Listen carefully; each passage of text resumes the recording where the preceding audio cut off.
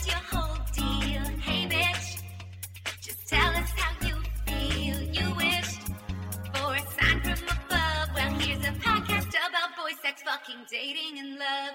Seek treatment if you're boring as fuck. Seek treatment if you're unlucky in love. Seek treatment if you just can't take a hint. Well, seek treatment with Kat and Pat.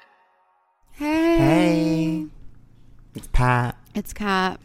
Welcome to Seek Treatment. A podcast about boys, sex, fucking, dating, and love. I'm so depressed. Why? I don't understand.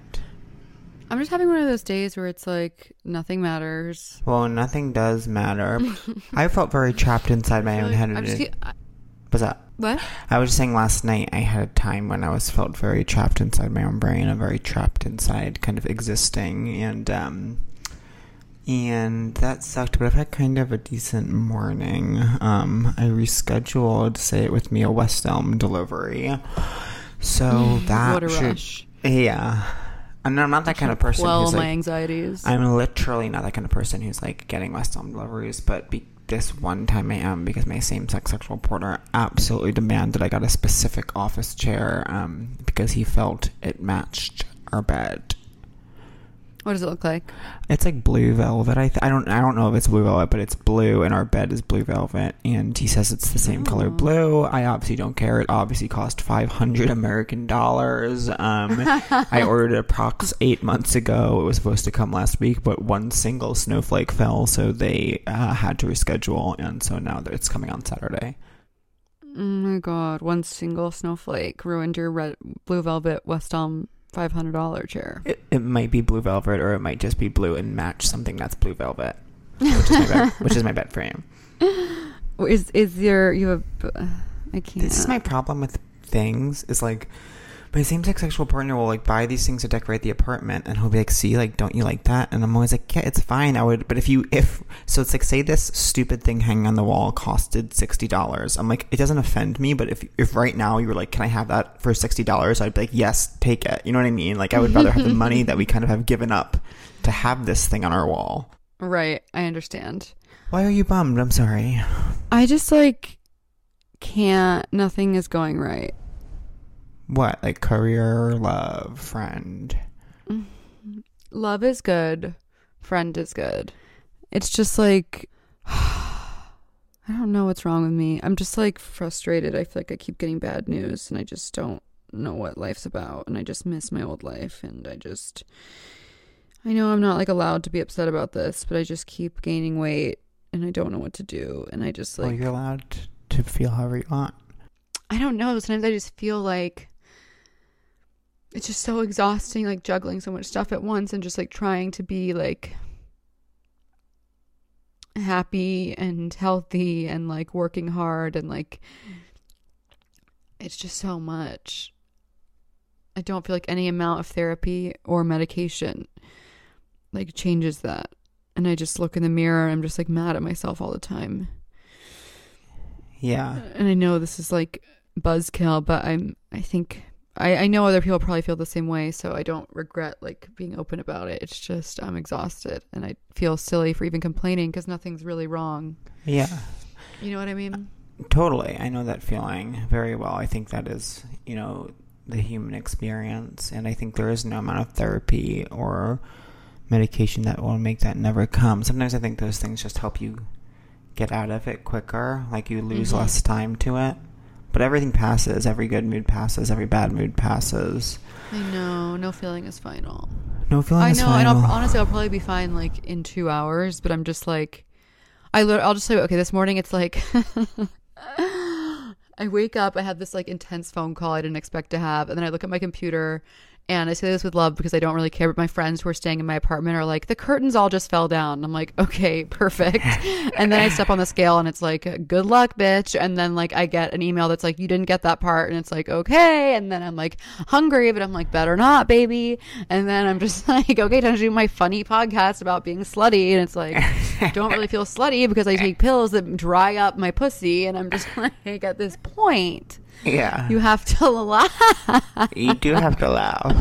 So it's just like I can like see it like I'm like having synesthesia towards my troubles, but it's like I can look up and I see like all the 10 things in the sky that are bothering me, and I don't know how to like swat. I'm like, okay, one at a time, but maybe one at a time I could swat them away. And then of course my other favorite thing, one of the 10 pods of trouble that is like kind of illuminated in front of my eyes is that like, oh yeah, you should do a self-tape. And it's like, okay, at this point, like, does anyone want to put me in their movie or not? Because I make these amazing tapes and no one cares, and I'm a fucking genius and no one cares. Yeah. And I know that is reductive to say no one cares, because I know there's probably at least 30 people who do care. 30 people who listen to this podcast. The 30. Hashtag the 30. I'm like eating this rotten cucumber. I'm like, this will fill me up. And it's like, I want to love and accept my body, which I do. That's the other thing, that people are like, you have to love and accept your body. It's like, I do, but why does my body keep changing? Can't it just like stop? And so I can like, how can you accept your body when every day it's a different body? It's like, can we just like, if I could focus on this one I have it right now, I could probably like come around to it. But it's like every day it's like, nope, whoop, boop, boop, boop, boop. Yeah, bodies are commitment phobes. I told my eating disorder lady that I'm the face of the fluctuating community. I'm the face of weight fluctuation in New York. You know who the face of weight fluctuation was publicly was Rihanna, who was like, I have the pleasure of a fluctuating body or whatever. That? And I'm like, yeah, but you fluctuate and you look amazing at every style. I've never seen her fluctuate, but I guess, I don't know. It was an amazing quote. She was just like, I love when my body's big because I look like this, and I love when it's small because I look like this. And I'm like, that is iconic. I've been working with my team of 20-somethings, which by which I mean my therapist and my eating disorder lady. My team of 20-somethings, who I think I accidentally offended my eating disorder person, because I said, we're talking about bodies, and we were talking about the first time I was kind of noticing bodies, and I of course referenced a famous moment, which is when Rose McGowan was feeding a muscled man an ice pop in Jawbreaker. And I said, have you ever seen Jawbreaker? And she said no. And I said, oh, it's before your time. And she's like, I could tell she thought I was like slighting her, and I didn't mean to. I think there's wisdom to be had. I wish everything was before my time. I wish I was just born. Yeah, I would kill for Jawbreaker to have been before my time. But anyways, I feel like it was. I think it was 99, so I was 11. I was just the right age to be a young gay person, like seeing Rose McGowan feeding a muscled jock an ice pop and be like so incredibly... Is there anything more confusing in the world than to be an 11-year-old gay person watching Rose McGowan feed a jock an ice pop? Is there any more confusing experience? Signs point to no. Shake that magic 8 ball, because signs point to no. I feel like Jawbreaker was just before my time in that I was like an 8-year-old girl walking around Blockbuster being like, I know I like that cover, but I don't understand it, and I don't know what it is, but I know I'm drawn to it magnetically as a straight girl who will grow up to have only gay friends. Yeah. I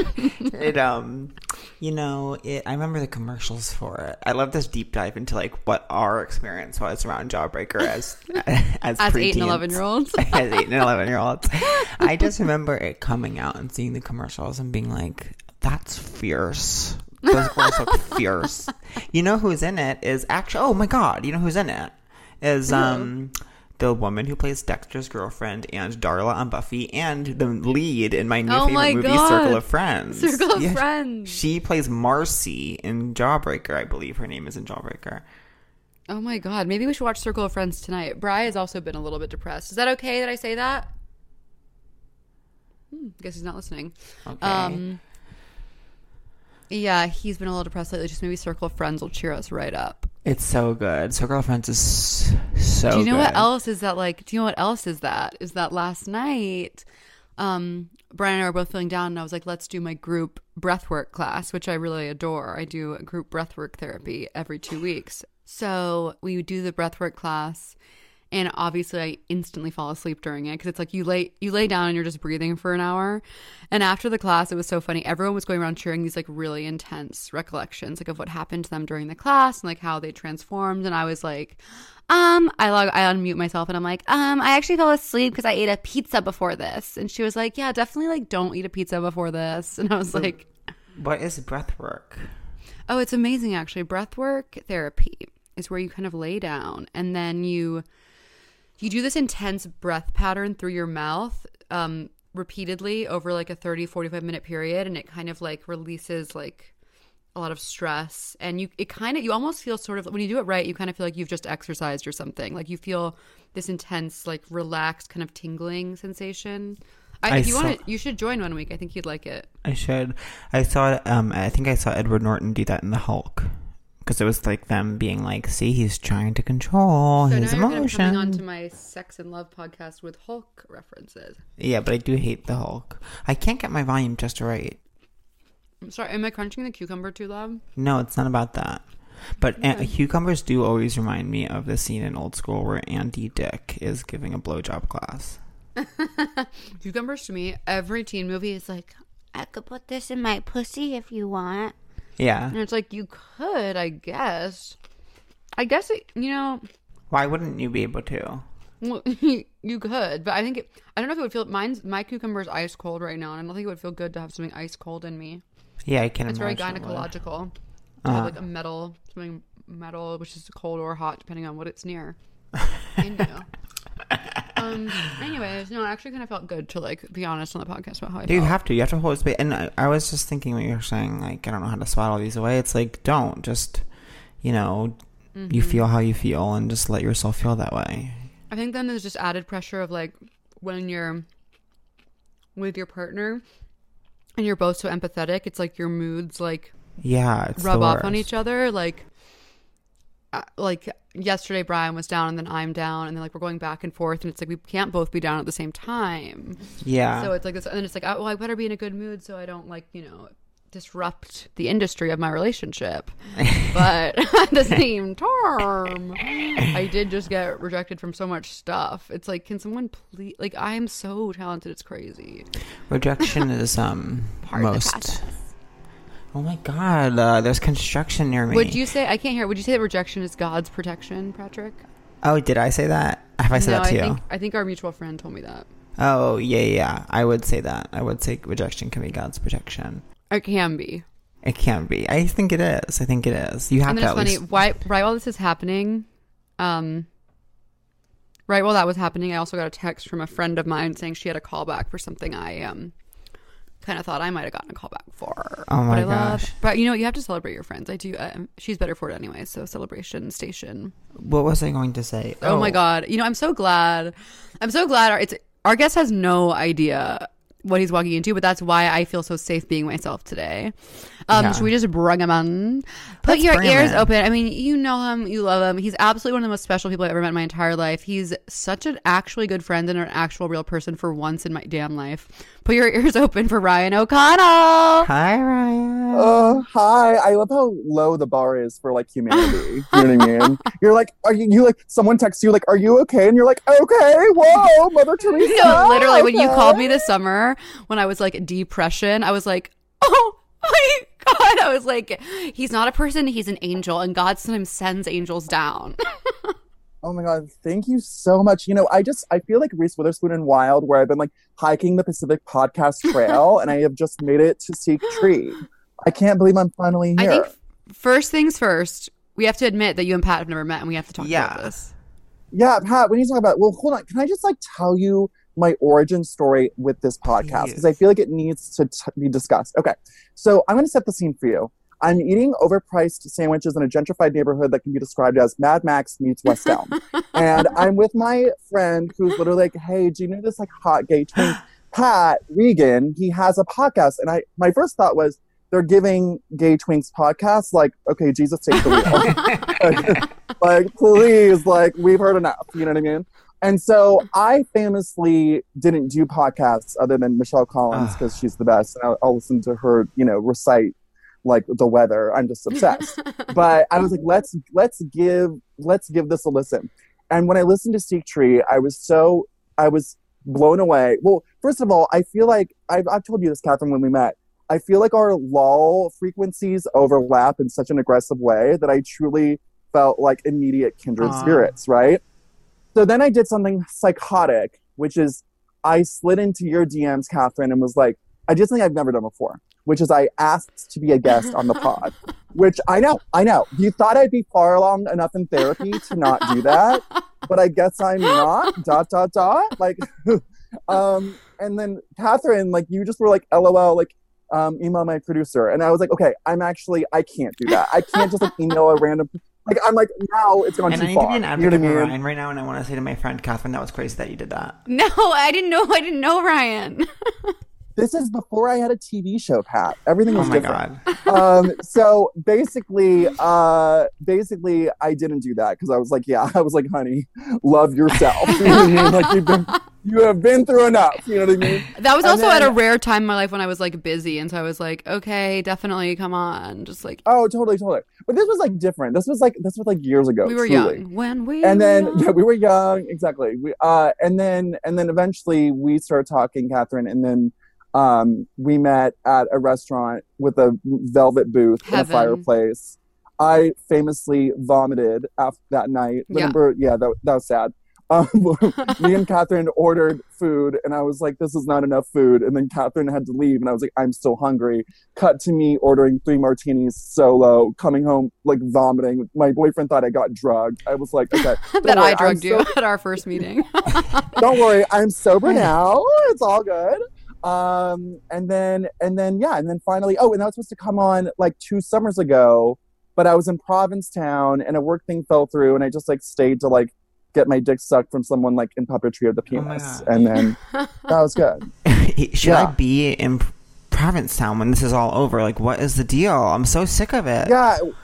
Well, I'm actually, my bones have turned to crushed ice thinking that you haven't been there because, like, I think you would love it because I famously, like, don't do Fire Island. I'm triggered by, like, a gay destination Yeah, moment. same. And Provincetown, I've been going there since I was, like, 23. I went there for the first time with, like, my dad, and I was, like, fully obsessed. Okay, your dad's like, it's- gay. Pass it on. I wish. Oh, my God. He passed it on. yeah. No, but I was like, I was obsessed with it, and I've been going every summer, and I think you should totally dip your toes in the waters, Pat. It's very non-threatening. Did you know that every I wanna year, come. Ryan, since 2015, maybe 2014, every single one of my gay friends has gone to Fire Island together without me. And then when they go and I see them on social media, I like mention, I observe that I wasn't invited. And then they tell me like, I could have been invited if I had went. They gaslight you. It's really crazy. But And it's gotten to a honey, point where it's like, consider that a blessing. I used to literally be like, well, this year, literally, I'm such good friends with these people. There's no way legally they can like all together go to Fire Island. Like, I'm like, this year it would be so crazy. And then they do it again, and it's like, it's honestly, it's something I admire. Like, they must really, Yeah, it's a commitment. it's commitment. Wait, so you're sober? I didn't know that. Oh yeah, I got sober in the pandemic because it was getting a little too real. Yeah. Yeah. The first 3 months were just like me like mainlining wine. I mean, I had been in a TBD relationship with alcohol for the last few years that I was like trying to scale back, Yeah. but like life got in the way. And then before that, I mean, I have like a history of like not being like good with substances because I was also addicted to painkillers for most of my Mhm. 20s. And then I like phased out of that into alcohol. And then the pandemic happened, and I was just like, okay, like she can run, but she can't hide. You know what I mean? Wait, what was your painkiller journey? What kind did you absolutely love? Oh my God, honey. Like it was a journey. Well, first of all, I got hit by a car when I was 20, Okay. and then I needed like Vicodin truly to exist. Yeah. And then I needed Vicodin truly to exist. You know what I mean? And so, you know, I started out with Vicodin, but then I found Percocet and was like, okay, you know, that this is the one. And then Percocet stopped working. So I got really into this thing called, actually, it's like a painkiller that I think is not often talked Oh, but about. It's actually please, called- well, lift it I'm up. gonna lift it up. Yeah. Yeah. Now is the Rise time. up, painkiller hive, rise up. Give it a platform. Yeah, it's actually called Roxyset, not Oxycontin, which I have done. Yeah. I famously I took an 80 milligram Oxy for the first time and saw Spring Awakening, LOL, and then vomited. Oh my gosh. Oh my God. I saw Baz Luhrmann's Great Gatsby in theaters alone because I was coming down from Oxy and OxyContin, like a kind of together, Oh, a together moment. And my eyes were like so big and red, but I had an improv show and I hadn't slept in like a day because sometimes it makes you not sleep and sometimes it makes you so sleepy. So Yes. I get done with my office job. I'm like, okay, I'll go to Baz Luhrmann's Great Gatsby, sleep in the theater, and then to go to my improv show. I can't sleep during Great Gatsby, but I also can't watch it. So I just sit in this theater while Great Gatsby is happening to me, and then I go to my improv show and everyone's like, what is wrong with you? And I'm like, I'm allergic. They're like, to what? And I was like, trailed off. I was like, whatever. To being sober. That's what you were allergic to, honey. Yeah, I mean, that was my MO when I was doing Painkillers in New York. I would go to the movies. I went to so many movies alone on Painkillers, and so there's so many movies during that time that I'm like half saw, like that movie Weekend, that gay movie Weekend. Like, honey, I don't know her. Like, I'm like, I don't, it was like night. It was like in out. Wait, I don't know a gay movie called Weekend. Oh, it's great. Oh, really? Yeah, oh, honey. I don't know about that. Maybe that's why you're not invited to Fire Island. Yeah. Maybe that's when they all plan the trips, is in their annual viewings of Weekend. You're like, you haven't seen Andrew Hayes' Weekend from 2011? Okay. Wait, let me make a note. You know what? Let me make a note. Yeah. It's good. It's just like two gay guys like talking and fucking and loving and whatever. It's British. That sounds awful, actually. If that helps at all, Pat is British. That actually makes it worse. Oh, okay. Because in British, it's not even exciting for someone to be gay. It's like, of course you're gay. You're literally British. But when an American is gay, that is subversive. When an American is gay, it's like humiliating for them in a really powerful way. Totally. When you're British, it's like expected. You know what I mean? Like, you're around the corn anyway. You know what I mean? I assume in British, it's like, I assume you're in British. It's opposite. You have to come out as straight. Totally. Well, I've seen it, but I haven't seen it. But I have seen it. Totally. This episode is actually brought to you by Public Goods, the one-stop shop for sustainable, high-quality, everyday essentials made from clean ingredients at an affordable price. Everything from coffee to toilet paper and shampoo to pet food. Public Goods is your new everything store, thoughtfully designed for the conscious consumer. Oh my God, y'all, it's crazy. It's really crazy when I think about it. Public Goods, they have everything. They have great dish soap, lotion, ramen noodles, hand sanitizer. Babe, they have it all. They have incredible chocolate almonds. That is so true. Heaven on absolute earth for when you're hungry. My favorite time to eat them is when I'm hungry.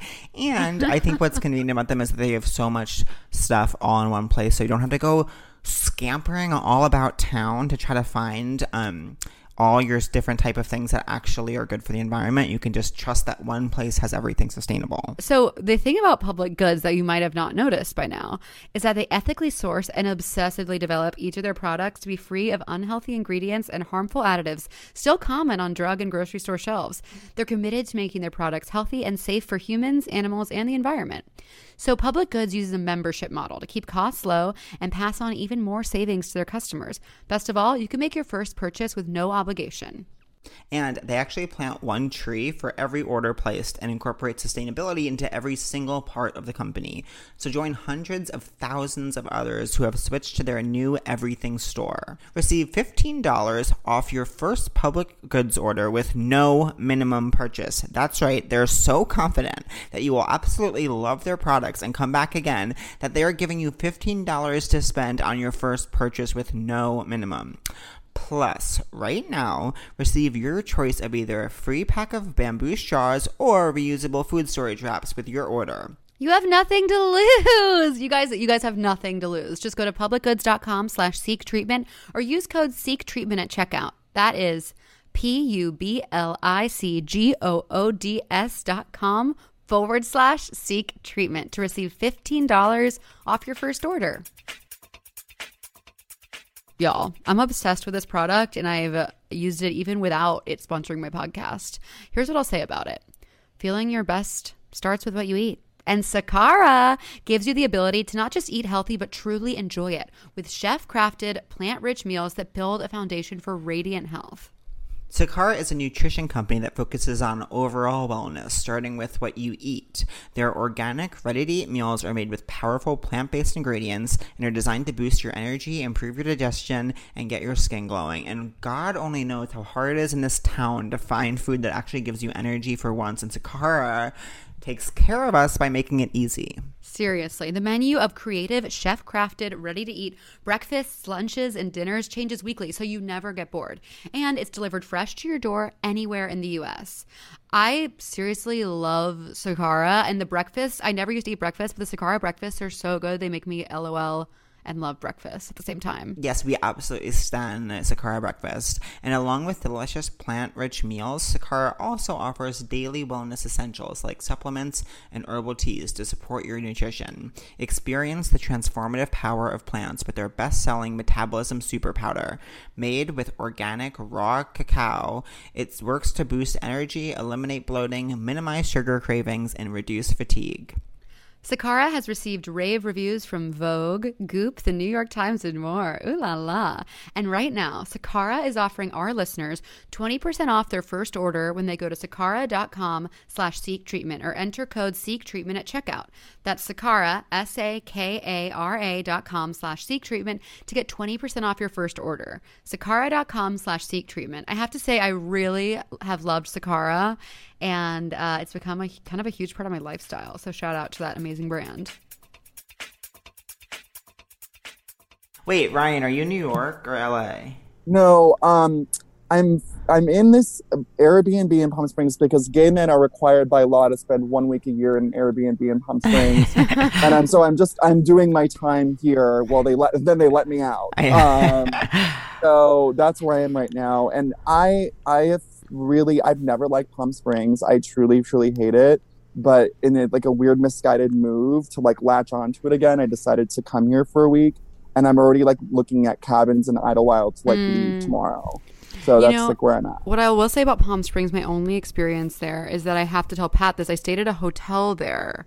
It was actually called Ooh. I don't know if it was, it might have been technically more Joshua Tree vibes, but they had the best honey mustard I ever had in my life. Oh, wow. Oh, I need really? to shout out the amazing women who work there. I don't know their names, but I love that. Well, you know what? That's the only thing they got going for them. So God bless. And you know actually, what I mean? this girl that I've met once or twice, but follow on Instagram, she posted a picture of her there. Didn't even tag it, but I was just feeling. I just commented they have amazing honey mustard, and I don't even think she liked the comment, but I was just I needed to make this known to you. No, it's true. And you're doing outreach. You're doing outreach. It's I love that. Rye, are you with your boyf or are you on a writing trip?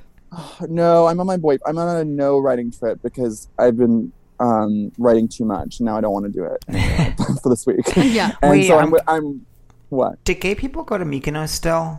I'm sorry, I'm having a panic. Do gay people? No, it's okay. I feel you need to find your gay destination. You need to go this summer to Provincetown. I feel like this is what you need. And separately, what? I'm writing a thing where gay people go away. Is Mykonos still a gay destination? Hard to say. And was it ever? No, it was. Puerto Vallarta? The Puerto Vallarta, yep, that's a gay destination. It's a gay destination. That's gay. Okay, so that's gay. Maybe that's where they'll go. I'm intrigued by this cool. gay people that go away spec you're writing. I'm obsessed. It's an amazing story about what would happen if gay people went away on a Is trip. it called Gay People That Go Away? The gay go away. The big gay go That's away. a horror. Yeah. Every movie now is just called I'm sitting at a table, and it's just I'm at a table. It's what's the movie? It's Barb and Star or whatever. I haven't seen it. Yeah, Barb and Star Go to the Store, which I liked a lot. Is it good? Actually. Okay, I haven't seen it, but the title is so of the silly. moment. Well, it was just very silly. I loved it.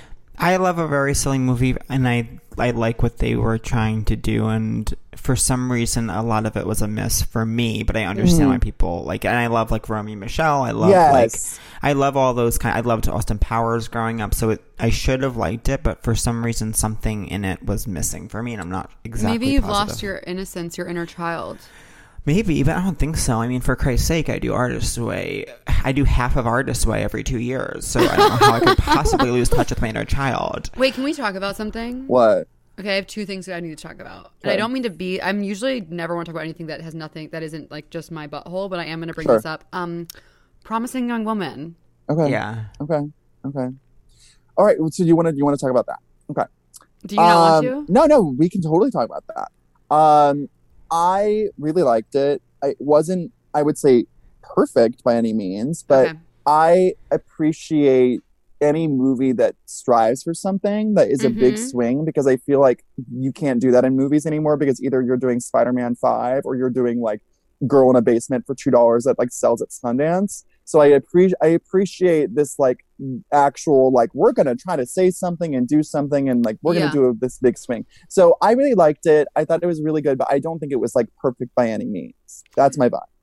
For me and for my kids, I think that I do agree they're trying to do something big, but to me they did it in somewhat of an artless way, where it's like the message, like it should be the story that I don't know. Nothing should be anything. But to me, what I'm looking for in a movie that says something is to like watch this story and from this story kind of get this like intangible feeling about something that's right or wrong, or to grapple with this idea. And something about the way that movie did it felt crass and mechanical in a way that truly reminded me of being in guidance class and watching like videos, and like I felt like at any moment she was gonna like turn to Cam and be like, freeze.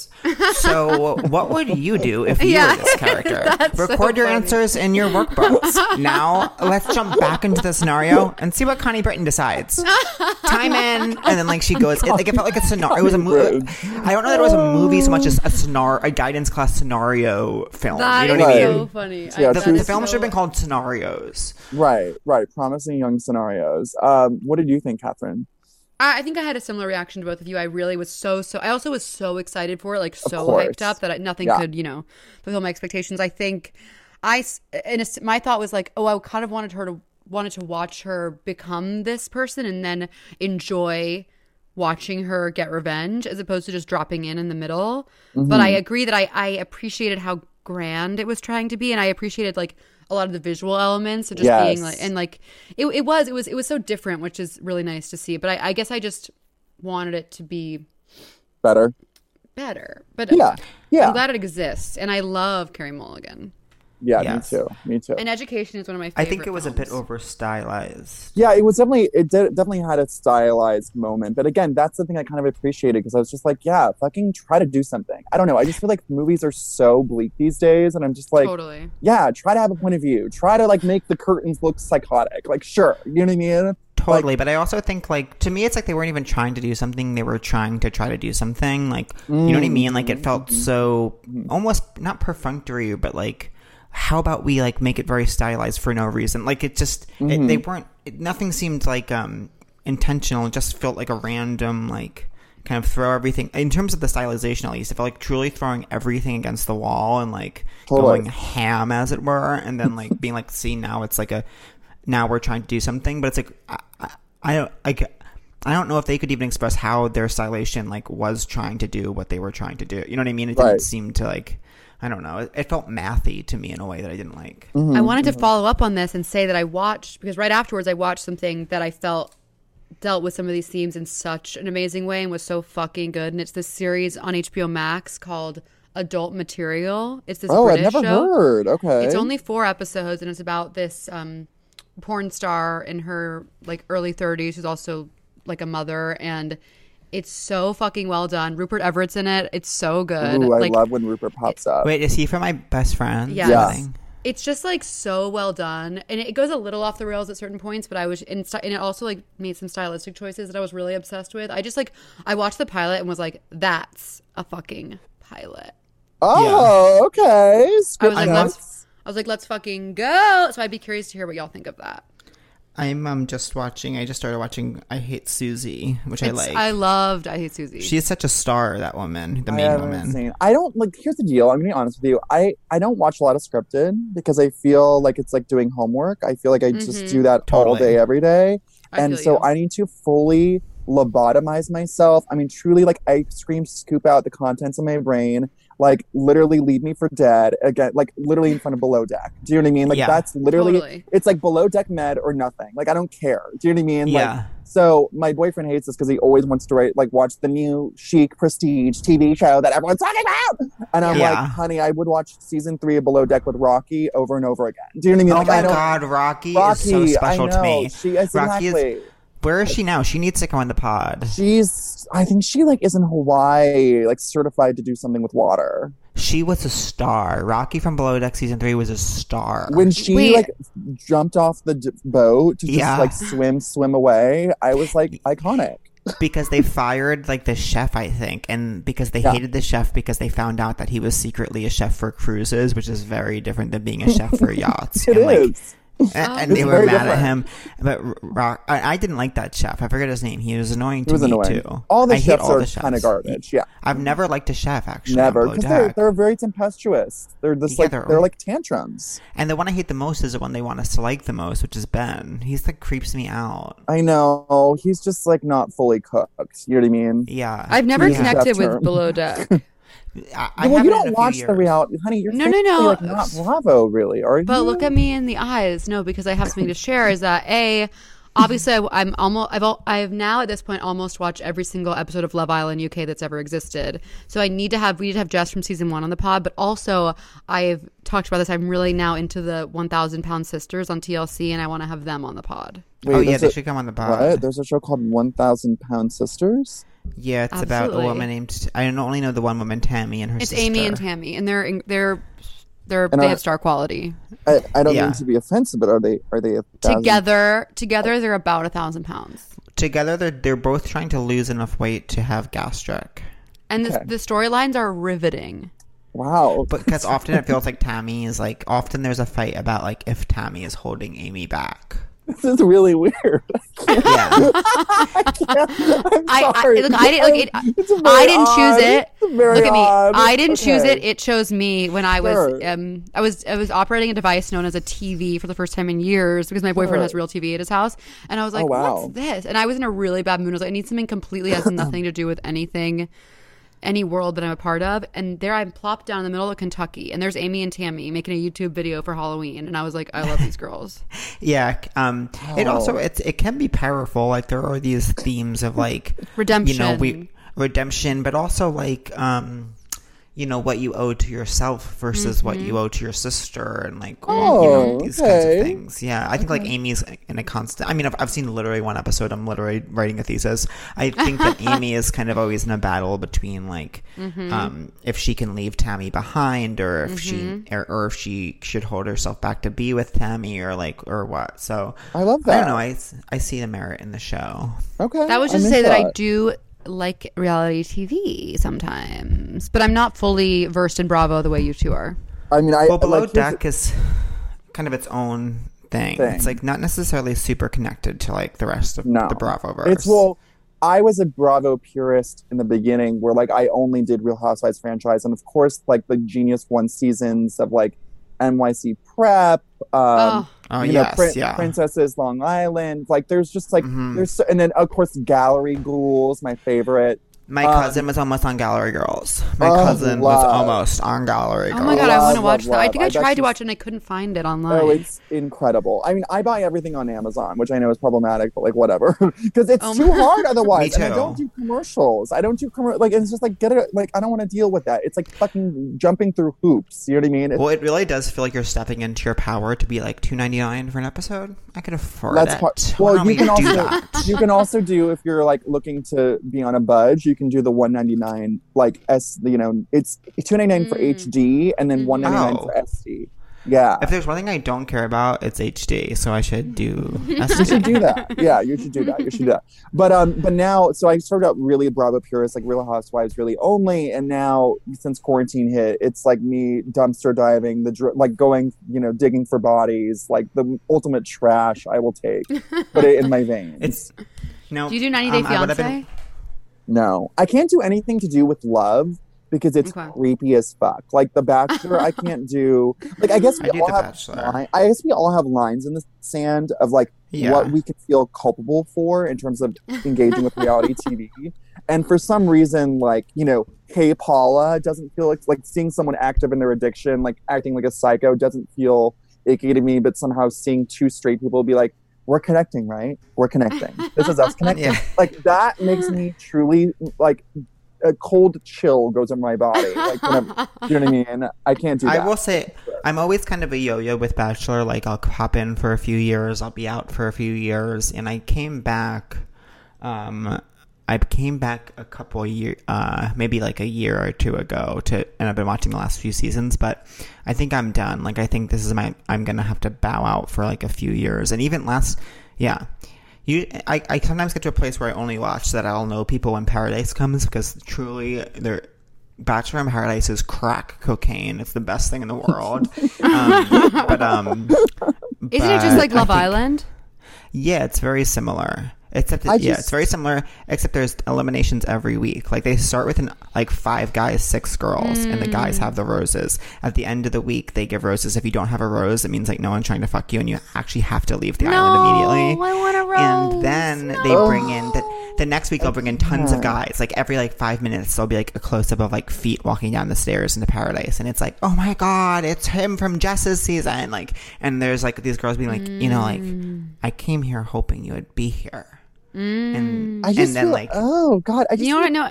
Oh, it's I just feel like straight people as a whole are so embarrassing, and like having to watch them find love, it's like ultimately so embarrassing. And then also seeing them, like, it's also so misogynistic and so it's like so weird. It's so creepy. But again, like I can watch Paula Abdul bark like a dog on the ground, like high on Percocet, and be like, yes, you know what I mean? So like, again, like, we contain multitudes. You know what I mean? Like, I don't know. Like, it's complicated.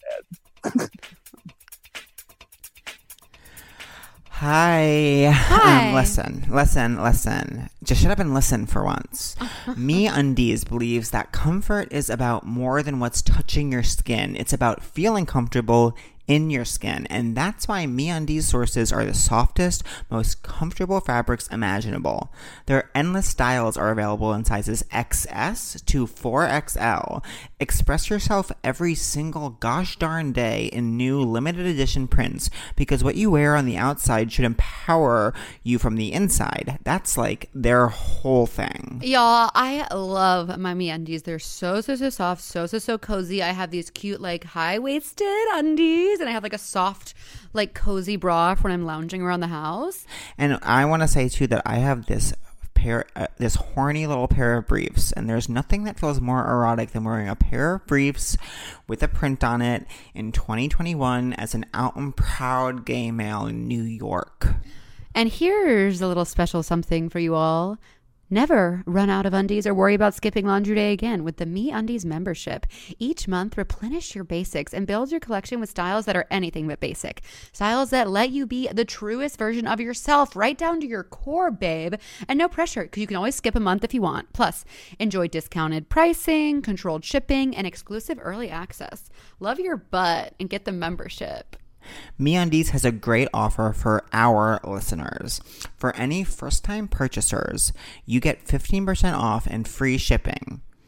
MeUndies also has their problem-free philosophy. If you're not satisfied with any product, for any reason, they'll refund or exchange it. No caveats, no questions. Now, to get your 15% off your first order and free shipping, go to MeUndies.com/seektreatment. That's MeUndies.com/seektreatment.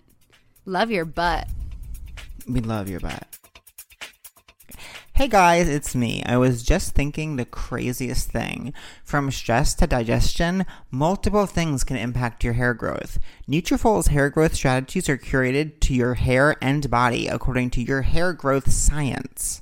Nutrafol is formulated with potent botanicals to help you grow hair as strong as you are, and it's physician formulated to be 100% drug-free. Nutrafol uses natural, clinically effective botanicals for better hair growth through whole body health. On top of thicker, stronger hair without lasers or chemicals, Nutrafol's ingredients may also help you get a handle on better sleep, stress response, skin, nails, and libido. I don't know if those are things that you're interested in, but something tells me they might be. Totally. And if they are the things that are interesting you, visit Nutrafol.com and take their hair wellness quiz for customized product recommendations that put the power to grow thicker, stronger hair back into your hands. So when you subscribe, you'll receive monthly deliveries so you never miss a dose. Shipping's free and you can pause or cancel anytime. Does it work, Pat? Yes! In clinical studies, Nutrafol users saw thicker, stronger hair growth with less shedding in 3 to 6 months. Wow. Yeah, so whether you're experiencing thinning or not, you know, my same-sex sexual partner is experiencing thinning. I am not, but I'm always kind of on the defense, if you will. You deserve hair as strong as you are. Nutrafol can help you achieve your best hair growth naturally. So you can grow thicker, healthier hair and support our show, Seek Treatment, by going to Nutrafol.com and using promo code Seek Treatment to save 20% off your first month subscription. This is their best offer available anywhere, and it's only available to U.S. customers for a limited time. Plus, you can get free shipping on every order. Get 20% off at Nutrafol.com, spelled Nutrafol.com. Promo code Seek Treatment for hair as strong as you are. Ryan, I think it's time. We need to ask you one of the most overdue questions in the history of questions, Oh my which God, is, I think it's time. Who were you? Who are you? And who do you want to be? Oh my God, I forgot about this. Okay. I feel like I came out of the womb like fully formed. Like my personality has not shifted from day one. Do you know what I mean? I don't relate to like the people that like went through journeys and like blah, blah, blah, blah. Like I was just this, for better or fucking worse. You know what I mean? But I do think like, let's see, I think like growing up, I was always like, I think like growing up gay and disabled, you realize like, okay, I gotta have some tricks up my sleeve to get through this. Like, woo, We can't do this alone. This world is not meant for me. You gotta crack the door open and peek my head through and see what I can do to get through. So I feel like I was always like, like Lawtown, USA. And I feel like I just like, knew I had to do that in order to disarm people. Obviously, famously, that's what people do. But I don't know. It's like, yeah, I grew up in this town called Ventura, which is like a Southern California beach town, like 10 minutes from Ojai. I've seen that on, I think I've seen that on, like, I feel like Ventura is oftentimes like in Theme true park. crime stuff. Like It's people are theme always park. getting murdered or Wait, really? around that. I don't know. Oh Maybe my I'm thinking of something God. else. The only thing getting murdered in Ventura was like my self-esteem, but like, Hey yo. but yeah, like I grew up in this like little fun, flirty Southern California beach town, and like it was really dreamy, but of course it was like hell. You know what I mean? It was like 70 degrees and everything was chill, and I was like Belle from Beauty and the Beast, like there must be more to this provincial life. You know what I mean? Like meanwhile, everything around me is amazing, and I'm just like, this is hell. I need a break free. Oh my God, let's see. So I was obviously closeted, which like in the smallest little coffin closet. I came out when I was 17. Oh, that's kind of young. Yeah, well, so here's what happened. So when I was 17, I saw this boy on campus who was wearing a Smiths t-shirt, and I loved the Smiths. Yes, I was that bitch. You know what I mean? Like, yeah, like an alternative little teen bitch from hell. And by campus, you mean college? No, sorry, high school. High school. Cool. So I was a junior. It was the end of my junior year, and I saw this boy wearing a Smith's muscle tee, and I was like, okay. I was like, Yummy. really obsessed. Like, truly, who is this person? I need to know him immediately. And then so I like came up to him and was like, hey, like, what's your favorite Smith song? And he was like, frankly, Mr. Shankly, which like is not mine. But I was like, mine too. That's crazy. And so then we just like started becoming like really close friends. And it became like very clear to me that I was like obsessed with him. And like all my friends were like, okay, like, yeah, you really like him. He's like only a sophomore. They're not that cool. And I was like, no, but you don't get it. He's different. And then so like I realized very quickly that I would have to come out of the closet in order to like do what I wanted to do with him. So then I did. I came out of the closet to like everyone I knew in like 3 weeks. It was like a calendar, like appointments. It was like like literally like 3 a day, you know. I was so exhausted by the end of it. Busy. Is Smith's shirt out of the closet as a soph? He was like 1 foot in, 1 foot out. But like okay, but he had confided in you that he was gay. Yeah, like I knew through the grapevine that he had dated someone like earlier that year. And so wow. that, this is great. You do your Nancy Drew detective work and like, you know what I mean? Like, and I was like, okay. And also just like, you know what I mean? And then, but when I came out of the closet, I was like, I don't want this guy to be my first kiss because it will be really bad because I don't know what I'm going to do. So I just like remembered this like friend that I had growing up that like seemed kind of gay. And I was like, oh, he's like definitely gay or something. So I called him up and was like, hey babe, like I'm gay. Like, do you want to come over and like fool around? And he was like, I'm not gay, but sure. See you tomorrow. Like, oh my God. Like skid marks on the driveway style. You know what I mean? Like, literally, and I was like, okay. So then like I think I did everything besides like anal, obviously. I did like BJ, whatever. Oh, and his dick was huge. I remember that and being like, okay, can I get a starter dick? Like I can't. Yeah. You know what I mean? It was like a lot for me to handle. Yeah. Totally. And then that happened. Then I felt like, okay, I did it. I hooked up with a guy. So I feel like Samantha Jones. I'm like sexual expert. You know what I mean? Like gather around the campfire, children. I can tell you some tricks. You know what I mean? Also high school. I don't know if you guys experienced this with your friends, but like all my friends and I started having sex around the same time. And we truly thought we were like sexual gurus. We're like, okay, like you got to do this with your guy because he'll love it. I had the exact opposite experience, but I love that. I didn't have sex with a man until I was 25 plus. Oh, okay. See, like my friends and I like all just like decided to start doing it. Like I think the summer between junior and senior year. Like we like all that's so exciting. Yeah, what we should do. That literally is what the movies prescribe. Yeah, well, honey, a big dose of doing it between your junior and senior year. We are literally. We are so influenced by the media. You know what I mean? Like we are so like we were like, yeah, let's all fucking lose our virginities. And like one was like 6 months late, and we were like, oh, like we're like, okay, like can she get it together? Fucking prude. Wait, and so this is you and your kind of girlfriends, or was there my other gay guys? Oh no gay guys. I mean, like no. It was tumbleweeds. Ventura's not exactly. Wait, I just like got this like I was just like I'm jealous. I want to do that with y'all. Honestly, I want to be 17 with you. I did teenager years so fucking right. I can't even tell you. Like, I got an A+ for being a teenager. Like, I just knew how to do it. Do you know what I mean? So we all do everything with anal with this kid. No, everything except for anal. Everything, yeah. So then I'm like, okay, great, I did that. I'm now sexually very experienced.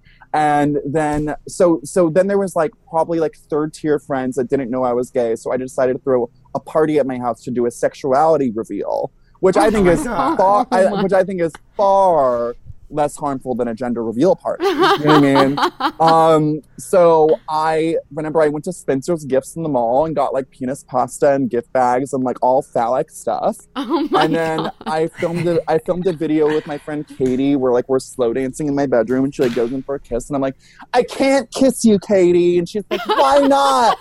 And I'm like, because I'm gay, bitches. And like literally like that was like the reveal to like the whole party. Oh, and then also I put like a poster of like Morrissey and Mar, you know, the photo where like they're holding the flowers, the black and white photo of like, you know, whatever.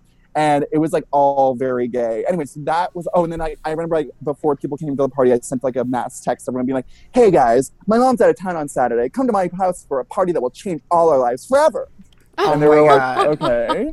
And you were like, okay, I'm going to pop this balloon. And if penises, whatever sexual organ comes out is the sexual organ that I'm attracted to. Yeah, it's just like a Polaroid of me sucking someone's dick. That's like, I'm like, surprise! Yeah, no. Oh my God. So then that happened. Amazing. And no, it truly, I'm telling you, I did such a good job at being a teenager. Like, I fucking did it up. And then also, like, my parents were, like, so MIA. It was, like, I always say, like, it was, like, party of five, except for my parents didn't die. They just became selfish. So, like... Wait, what is your parents' deal? So, my dad, like... So, my parents divorced when I was 8, which I, like, truly actually didn't care about because they, like, fought all the time. And I was like, okay, fine. But my dad remarried when I was 14 and moved to Malibu, which was very glamorous. Very glamorous. And then... my mom just like kind of checked out and just was like doing her thing. And then she like met a guy who randomly lived in like Eureka, which is like kind of near Oregon, but like in California, like Humboldt County.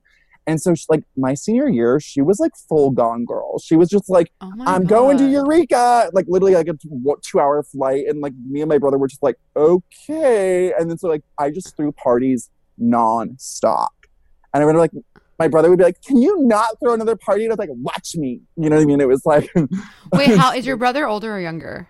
He's older. He would be so annoyed. What's he all about? he's different than me. I mean, nature versus nurture, honey. Do you know what I mean? So like he actually lives in Beechwood Canyon, Hollywood, and he's just like a straight guy. He's very sweet, but like he's like a loner. He like doesn't, I don't know. Like Straight guys are loners. Straight brothers are loners. yeah, he's very much a loner, and I adore him, but like Is he mayor? he has a girlfriend, and yeah, and then I have a Is he in the biz? No, he's not in the biz. Sometimes I'm like, am I in the biz? Like, I feel really far from it. You're in the honey. You're in the biz. Like, I actually couldn't feel less in the biz lately. That's okay. The biz is toxic. I know we keep drilling you, but I need to know what happens with the gay soft. Oh, okay. Sorry. Okay. So, so this is what happens. So basically, that gay party happened. Oh my god! And he like flashed everyone his dick at the party, and I was like, ah! You know, and I was Oh like my dying. God. Yeah, I was Wait, the dying. gay soft did? Yeah, he did. Oh And- my and- god! This is like a and I was movie. and I was like, Gay oh softs my are god! And all my girlfriends and I were like, ah! It was like, you know, like Janae private school girl, like all the girls like literally, ah! You know, Oh my screaming. god, he's Why did he do it? Why did the gay soft do that? He's like, I think a girl asked him, and he was like, okay, you know what I mean? Oh and my God. I was dead. I was like, oh my god, it's all happening. And What did then, it look like? And then it looked good. I mean, I didn't have, honey, any dick would have looked good at that point. I know. I'm like, was what am honey, I talking about? I was like, vegetable, animal, mineral. I'm here like fucking an oak tree. Like, I don't give a shit. So basically, what happened? Okay, so then like we got closer and closer and closer, and then I asked him out on AIM. I still have the AIM conversation like saved on my live journal, which is it's amazing. What was your screen name? It's traumatic. Okay. No, I mean I can tell you. It's Yeah, tell me. so traumatic. Only if you feel safe. Oh my god. It's so okay. Indie adolescent. No. Indie adolescent. It's literally That's amazing. That's A plus. A I'm- plus. I am literally like I just like chopped off 3 years of my life by saying that. It's I mean, honey, I wasn't fucking around. Like she was like virgin suiciding it up. Do you know what I mean? Oh, but by the way, like I'm doing this thing for Interview Magazine. I was obsessive about keeping Polaroids. Like I just like took photos of everything, but it was all like bullshit. It was like, I want to do like a Cat Power, You Are Free photo shoots. Like let's go to Ojheim, be in the woods. And Interview is literally publishing them, which is iconic. That's amazing. Which, by the I way, can't wait to though, see. I didn't include the boy because, or I did include one of his hand because like I would have to like reach out to him and like tell him. And I don't want to do that. We don't talk. I don't know. It was like, it would be a weird thing, right? To be like, hey babe, just so you know, like these Polaroids of us are going to be in Interview Magazine. Like, are you okay with that? Like, I thought that would be like not chic, right? I don't know. I I don't think you know. could ask him. It depends on who. What's he up to now? Is he still a gay soft? No, he's around. Honey, he's around. Like, he's Oh, do you like, see him around? I don't see him because, well, honey, who sees anyone? Right, yeah. But he's like, he's not like, he's in the periph. Like, he's not totally out of it. But I haven't run into him. It's just kind of weird. I don't know. It's like we don't talk, and That's it's a like tough one. it's like weird, but it's not weird, and it shouldn't be weird because all this was like 15 years ago. So who gives a shit? But it's like I don't know. It just also felt like a weird thing after like years of radio silence. To be like, hey, is this okay? Like anyway, whatever. Yeah. I feel see. like it could be an opportunity. I guess. Anyway, okay. If you So, didn't have a boyfriend, I would have shipped you to. aw, To yeah, this No, day. Ryan's very in love. yeah, very, very in love. But okay. So it's okay. So we ended up dating.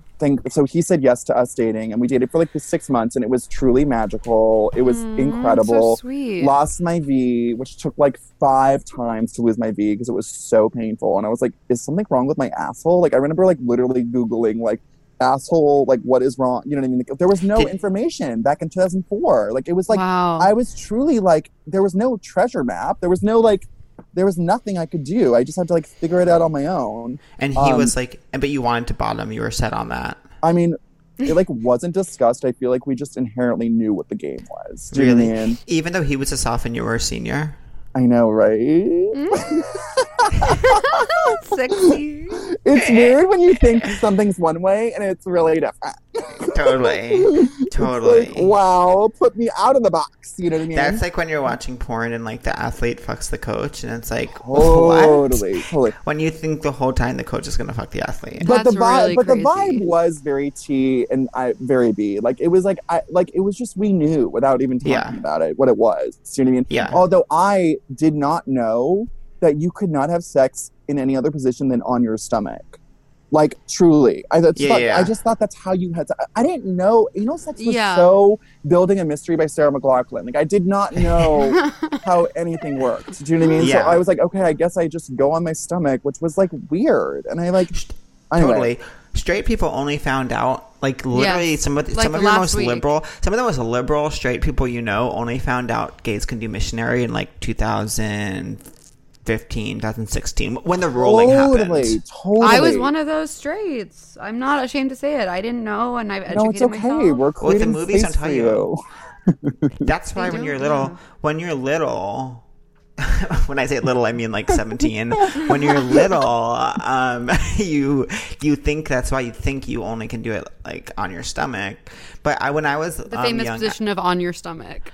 but when I was young, I would picture like riding. Like that seemed to make sense to me, like sitting on a dick. Oh, that's beautiful. Well, we Yeah. had so much sex. It was like crazy. Like we just fucked all the time, and like we had this like back shed in my house that was like Oh my truly God. like where my brother went to go fuck girls, where I went to go get fucked. Like it was like a cum palace. It was awful. And like it was like this ratty like fucking like twin bed mattress on the floor. Like it was just not chic. But like, honey, she got it done. You know what I mean? Yeah. That sounds incredible. And then we broke up, which was like devastating. Why'd you break up? Because you moved? Well, what happened was like I broke up with him because I was like mad at him about something, I forget what.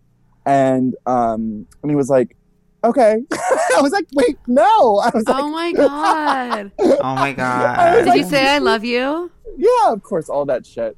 But I was expecting him to be like, no, like let's make it work. And he was like, actually, like that's probably a good idea. We should break up. And I was Oh like, my God. I was like devastated. I remember like literally listening to like on my iPod to like These Days by Nico and like Yeah. literally going and crying and then collapsing in a field. I was like, okay. Oh, that like, makes perfect sense to me. yeah, I've been out walking. Totally. And then I did that psychotic thing when we broke up where like I like would go have lunch with like his friends like I never really liked, but just like fish for Oh my information. God. Do you know what I mean? Like also like, oh my God, I'm so glad that we get to connect and like have our own friendship, but also like how is he doing? You know what I mean? Like it Yeah, was Oh yeah. my God. it was like so I was truly Disturbia. Like I was unwell. Like I was like throwing tantrums in public. We like ran into each other at a concert and I was like screaming at him and everyone was like, whoa. Like, Oh, it was like high drama. And then that summer I rebounded with this guy that like we all sensed was like sort of gay, kind of. And me and my best girlfriend actually shared him as a boyfriend all summer. And that was He was like, bi? oh my God. he was, well, label, who knows what was what. We That's hot. we were on so many muscle relaxers that summer that it is all a blur. We were on Oh these, my God. we were on these things called Somas. I don't know if you guys have heard of it. It's I don't like, know about that. yeah, it's weird. Who knows? But like we got them from Tijuana and we just like literally popped them like they were gummy bears all summer and just like had our like fun dreamers sexual exploration moment. And he would go hook up with me, then he would like walk over to her house because we were neighbors and then go hook up with her. And it was like that all summer and it was amazing. Wow. That's really something I could never interesting. even imagine. But see, And it like was we were all, all like- very free. Like I remember like literally like my best girlfriend and I would have double dates and like we would just like go back to my house and like she would fuck him in the guest bedroom and then I would fuck my boyfriend in the, like, my bed. Like it was just like, and then like literally like I remember once she'd be like, oh my God, Brady came in. We have to go get Plan B. I'll call you guys later. Like literally it was like insane. Oh my God. This I is such feel a like This is we were all beautiful. kind of pretending like it was like all of us wanting so desperately to be adults and to like Yeah. have this like sexual free moment when in reality like our brains were still like jars of rat poison and like we couldn't conceive of anything. But I think it was just us posturing, you know what I mean? But it was really fun and it was like I do think there was a certain kind of free spirited moment. I don't know, it was really exciting and I'm glad I got to do it. And then but then after that things got zero dark 30 because like I was so traumatized basically like being gay and disabled, I was like, okay, like that's not the combo meal I would have ordered off the menu, the intersectional menu. But like, and I was like, I don't think like I'm ever gonna have sex. And then when I dated my boyfriend, I was like, oh, amazing. But then when he dumped me, it sort of like reinforced all these feelings I had about myself. So, babe, I was celibate for after the guy that I shared with my friend. I was celibate for like I'm talking like anal, like 10 years. Wow. A decade. And, you know, honestly, like, I don't have any regrets typically because they're just truly a waste. But that is like the one thing I regret. Like, I should have just had sex because it became like a thing that I became afraid of. And when I was in New York, I truly felt like I was gay Gollum. And I just like, like my self-esteem was so bad. And like, I feel like in my 30s now, you know, having a boyfriend now for 6 years and all this stuff, I'm still like needing that validation though. Like I'm still needing like a stranger from Scottsdale to say like sit on my face on Instagram. And I think it's because I felt so unfuckable for so long and I was celibate for so long. And I think I'm still paying the psychic credit card bill for that.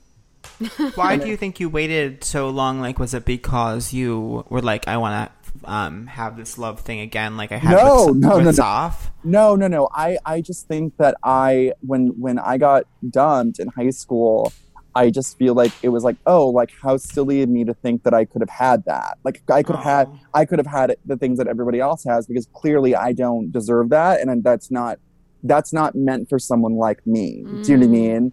And so I think it just really forced me to, I went down like a dark hole. And then I guess if we're talking like full bios, when I was 20, I was living in San Francisco and I got hit by a car and I developed this thing called compartment syndrome, which was like a thing only athletes get. And then, yeah, I know about it from running. Oh my God, LOL. So it's like, literally they're like, athletes get it. And I guess you ... What is it? It's when something hits you at such force that it causes the oxygen supply of your muscles to get cut off. Isn't that? Yeah. Right? Yeah. In running, it's when it usually happens in the calf. It's like when your muscle kind of, I think, like outgrows the sheath. Like the sheath doesn't grow with it. And so then like it squeezes too tight and the oxygen to that muscle gets cut off. So it's like, yeah. And you have to have surgery. Oh yeah, honey. She got surgery. I was like full Grey's Anatomy for like so many years. Oh my God. So basically like I got hit by a car and it hit my arm, but it was going 45 miles per hour. If it hit me head on, I would have definitely died. And, oh my God. So I had to have like in total like 6 or 7 surgeries. I had to have like reconstructive surgeries. Oh my God, some of the Polaroids in the interview thing are going to be like of my skin graft and shit like that because I was so ashamed of it for so long, blah, blah. But I think, but here's the thing. So then I moved to New York, LOL, as one does. And I went to the new school and everyone assumed that my limp and everything was from my car accident. And so I just like never bothered to correct them. I was like, oh my God, yeah. I mean, it is all from my accident. Because like to me, like Ryan, the accident victim, deserved a dick in his ass, but like not Ryan, the guy with CP. Because like being an accident victim is like very relatable. Like we could all get hit by a car. I mean, knock on wood, we don't. But like everyone understood that. Where like CP people were like Breaking Bad confused. Do you know what I mean? Like there wasn't like a reference point for any of this stuff. So like I just felt it was amazing. Like why don't I just consolidate my 2 disabilities into one and just like live as an accident victim? So that like bought me some self-esteem for a few Why years. don't I just live as an accident victim? Yeah. I was like, great. I was like literally like Silver Linings Playbook, babe. And then so then I did date for a few years in New York and kind of like it was like how Stella got her groove back ish, but like I still didn't have like full on sex and I wasn't like having relationships. I was like dating guys for 3 months and being like, actually you're boring, I'd rather be alone. But yeah, so like that I think New York was like everything kind of catching up with me because that was when I was getting really into drugs. And I think when you're that young, it's like you have these moments of clarity where you're like, gee, maybe I'm like popping like 20 million Roxy set a day because I like don't like myself and I'm denying a fundamental part of my personhood. Yeah. But then you're like, anyways. You know what I mean? Oh, so that car accident is then what got you into I got me hooked on opiates. Yeah, but I was pretty chill though. Like I'm a total control freak, Virgo through and through. So like I'm really good at like keeping my shit together. I'm really good at being high functioning. And I would take painkillers and abuse them for like years until I got so tired of it. Like the calculations, like the this, that like when I was 24, I'd been taking it at that point for 4 years off and on, that I was like, I'm going to just be like a fucking pillhead. Like, I'm just going to just do it. Like, I'm just sick of this shit. So I was a pillhead for like almost 3 years. And then, which was like so gnarly, but also. Yeah, like, same. I was a pillhead for like 3 years. Yeah, it's like intense, but it's like, it was like fun until like it wasn't. I mean, tale of its time, but like, yeah. I mean, there was like some fun days of like, you know, taking pills and like being at Sheep Meadow and like walking 90 blocks downtown and like the sun coating your skin and you're like, yeah, you know what I mean? Pills in theory are incredible. Like, it's literally you swallow something and are happy. I mean, literally, it's an incredible innovation, but yeah, it ruins everything. It ruins literally everything. And then I moved to LA shortly after. And then when I moved to LA, I got clean from painkillers and started. And is that when you met your current?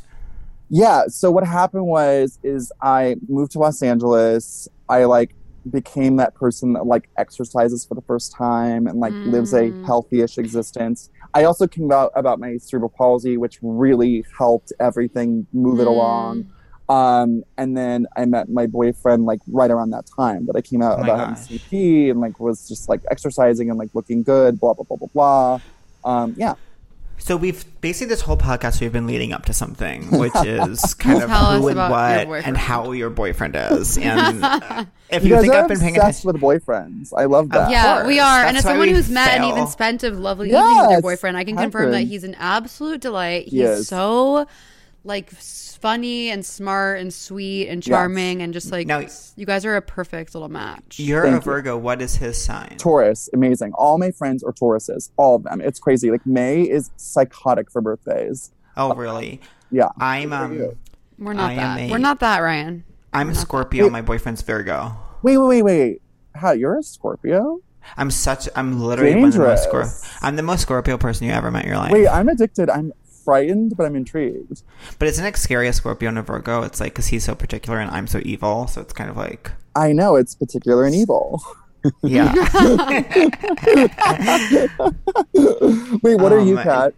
Well, I'm Leo, but all my shit's in Virgo, otherwise. Love. So, so my boyfriend and I met... Actually, the way we met was sort of LOL. He was voted one of the most eligible bachelors in New York on refinery29.com. Let's fucking go! Wait, can you, if you don't feel comfortable saying his full name, can you chat it? Because I need to Google him, unfortunately. It's Jonathan Parks Ramage. Yeah. Jonathan Parks Ramage. You need to unfortunately Google him. and then, so basically... I saw his like thing in Refinery. I was living in LA at this time, and I was fully like booby trapped. Don't come near me. Intimacy issues at the wazoo. So I was like, oh, a guy in New York. I'm in LA. Like, LOL. I'm gonna just add him on Twitter, and like nothing will come of it because we don't live in the same city. And then he DM'd me, being like, hey, we should hang out. And I was like, oh my god, babe, sorry, I live in LA. And he's like, oh my god, I'm moving to LA next week. And I was like, fuck. No. Okay, level 5 clinger. Level 5 clinger. Well, so here's what actually happened. So when he came to LA, I actually was dating some guy for a few months.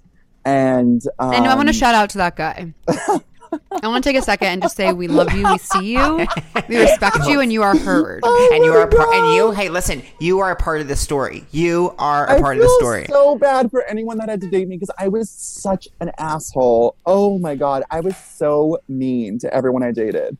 I can't picture that. Well, because I just like I really.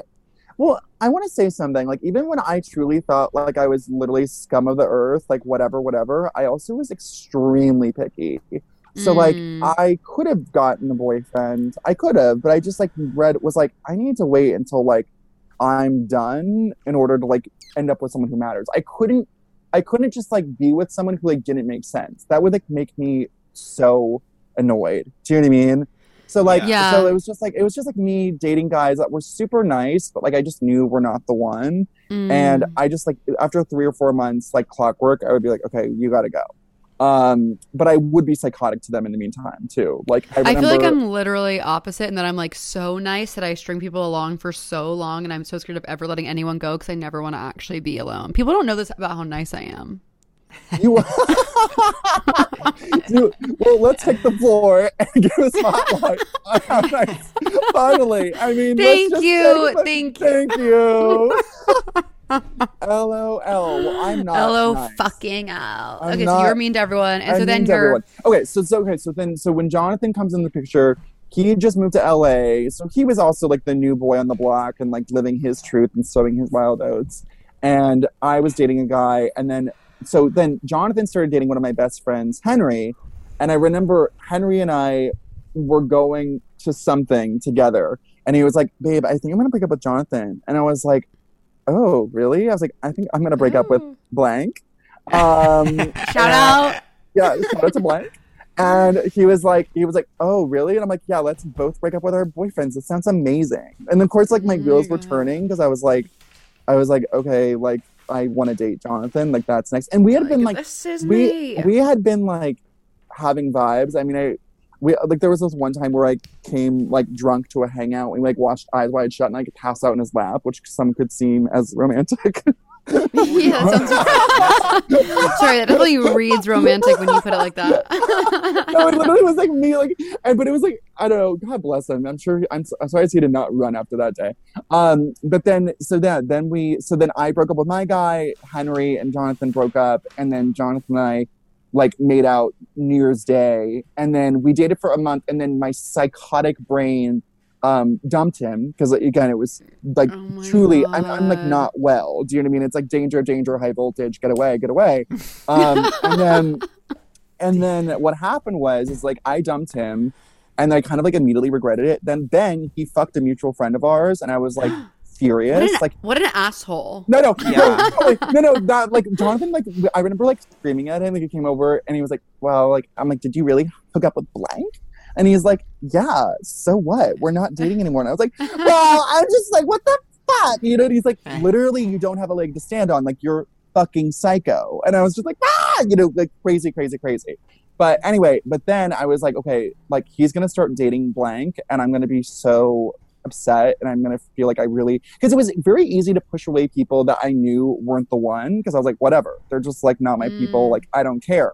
Jonathan was the first person I met that I was like, oh, like he actually makes a ton of sense, and he's a unicorn, and I'm addicted, and I would be such an idiot if I fucked this up. So I finally just like literally like begged him and was like, "Babe, like please, like can we get back together?" Like I was like, "I can't promise you that I'm not gonna go psycho and break up with you in 2 weeks, because like I might, but you had to give me a chance to like show up for you, because I like promised you I will try to show up for you." And you know, he took it, and then we've been together for 6 years. He took it and ran with it. By the way, I never bought a plant in my life, and I just bought a cactus like a month ago, and I just touched it, and it works because it pricked me. Oh, honey. I never have seen Let's a put a cactus spotlight actually. on that. I never see a cactus actually worked. You know what I mean? I'm nice, and Pat owns a cactus. Spotlight on Pat being pricked by a cactus. Okay, let's do it.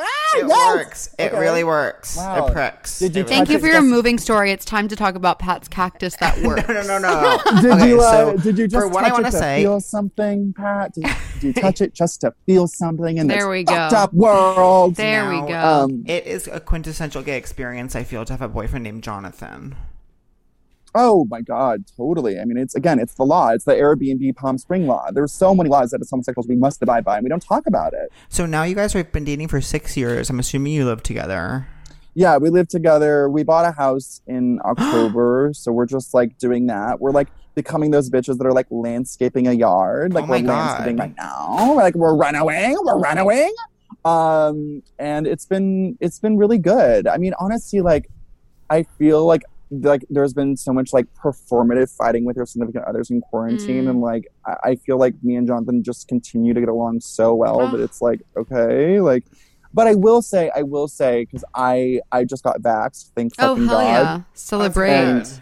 Thank you. And he has not been vaxxed, and I've literally been like, babe, sorry, like no child left behind except for this one, because I'm like I'm ready to like go be a part of the world. Also, like we are so independent. Like I have like like my social calendar. Like I have my friends, I have to do this, whatever. Like we come together. Like what I love about him, I remember the first time that I was like, okay, he's the fucking one, was that I took him to a party where he didn't know anyone. And, you know, I'm used to doing social work, like in life, as you guys are, by the way. And I'm sure, by the way, you guys have guests where you have to do social work. And I'm sure you have back problems from carrying so many conversations. I understand. I understand, honey. I'm with you. I stand with you. And I can feel when I listen sometimes the back problems. Let's be honest. You know what I mean? Like, I'm like, okay. I'm like, they're getting a tremor.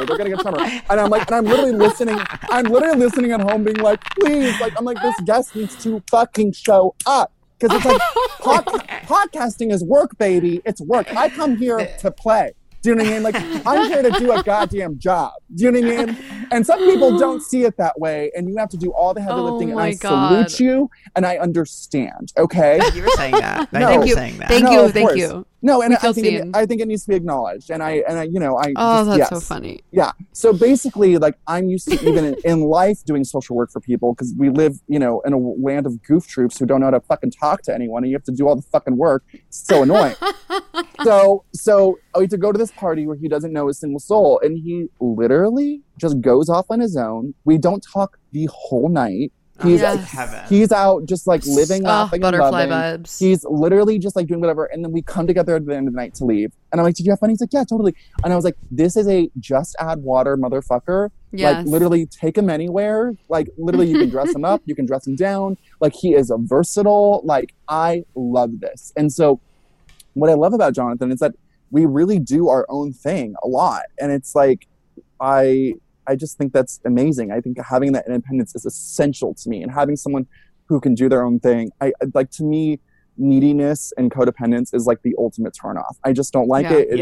It speaks poorly on like I look at it as like, you're not fully formed, and like you need me to like complete you in some way. Like you should already be fully formed, and we should be like uniting and doubling up each other rather than like half. Do you know what I mean? Yeah, totally. I totally hear that.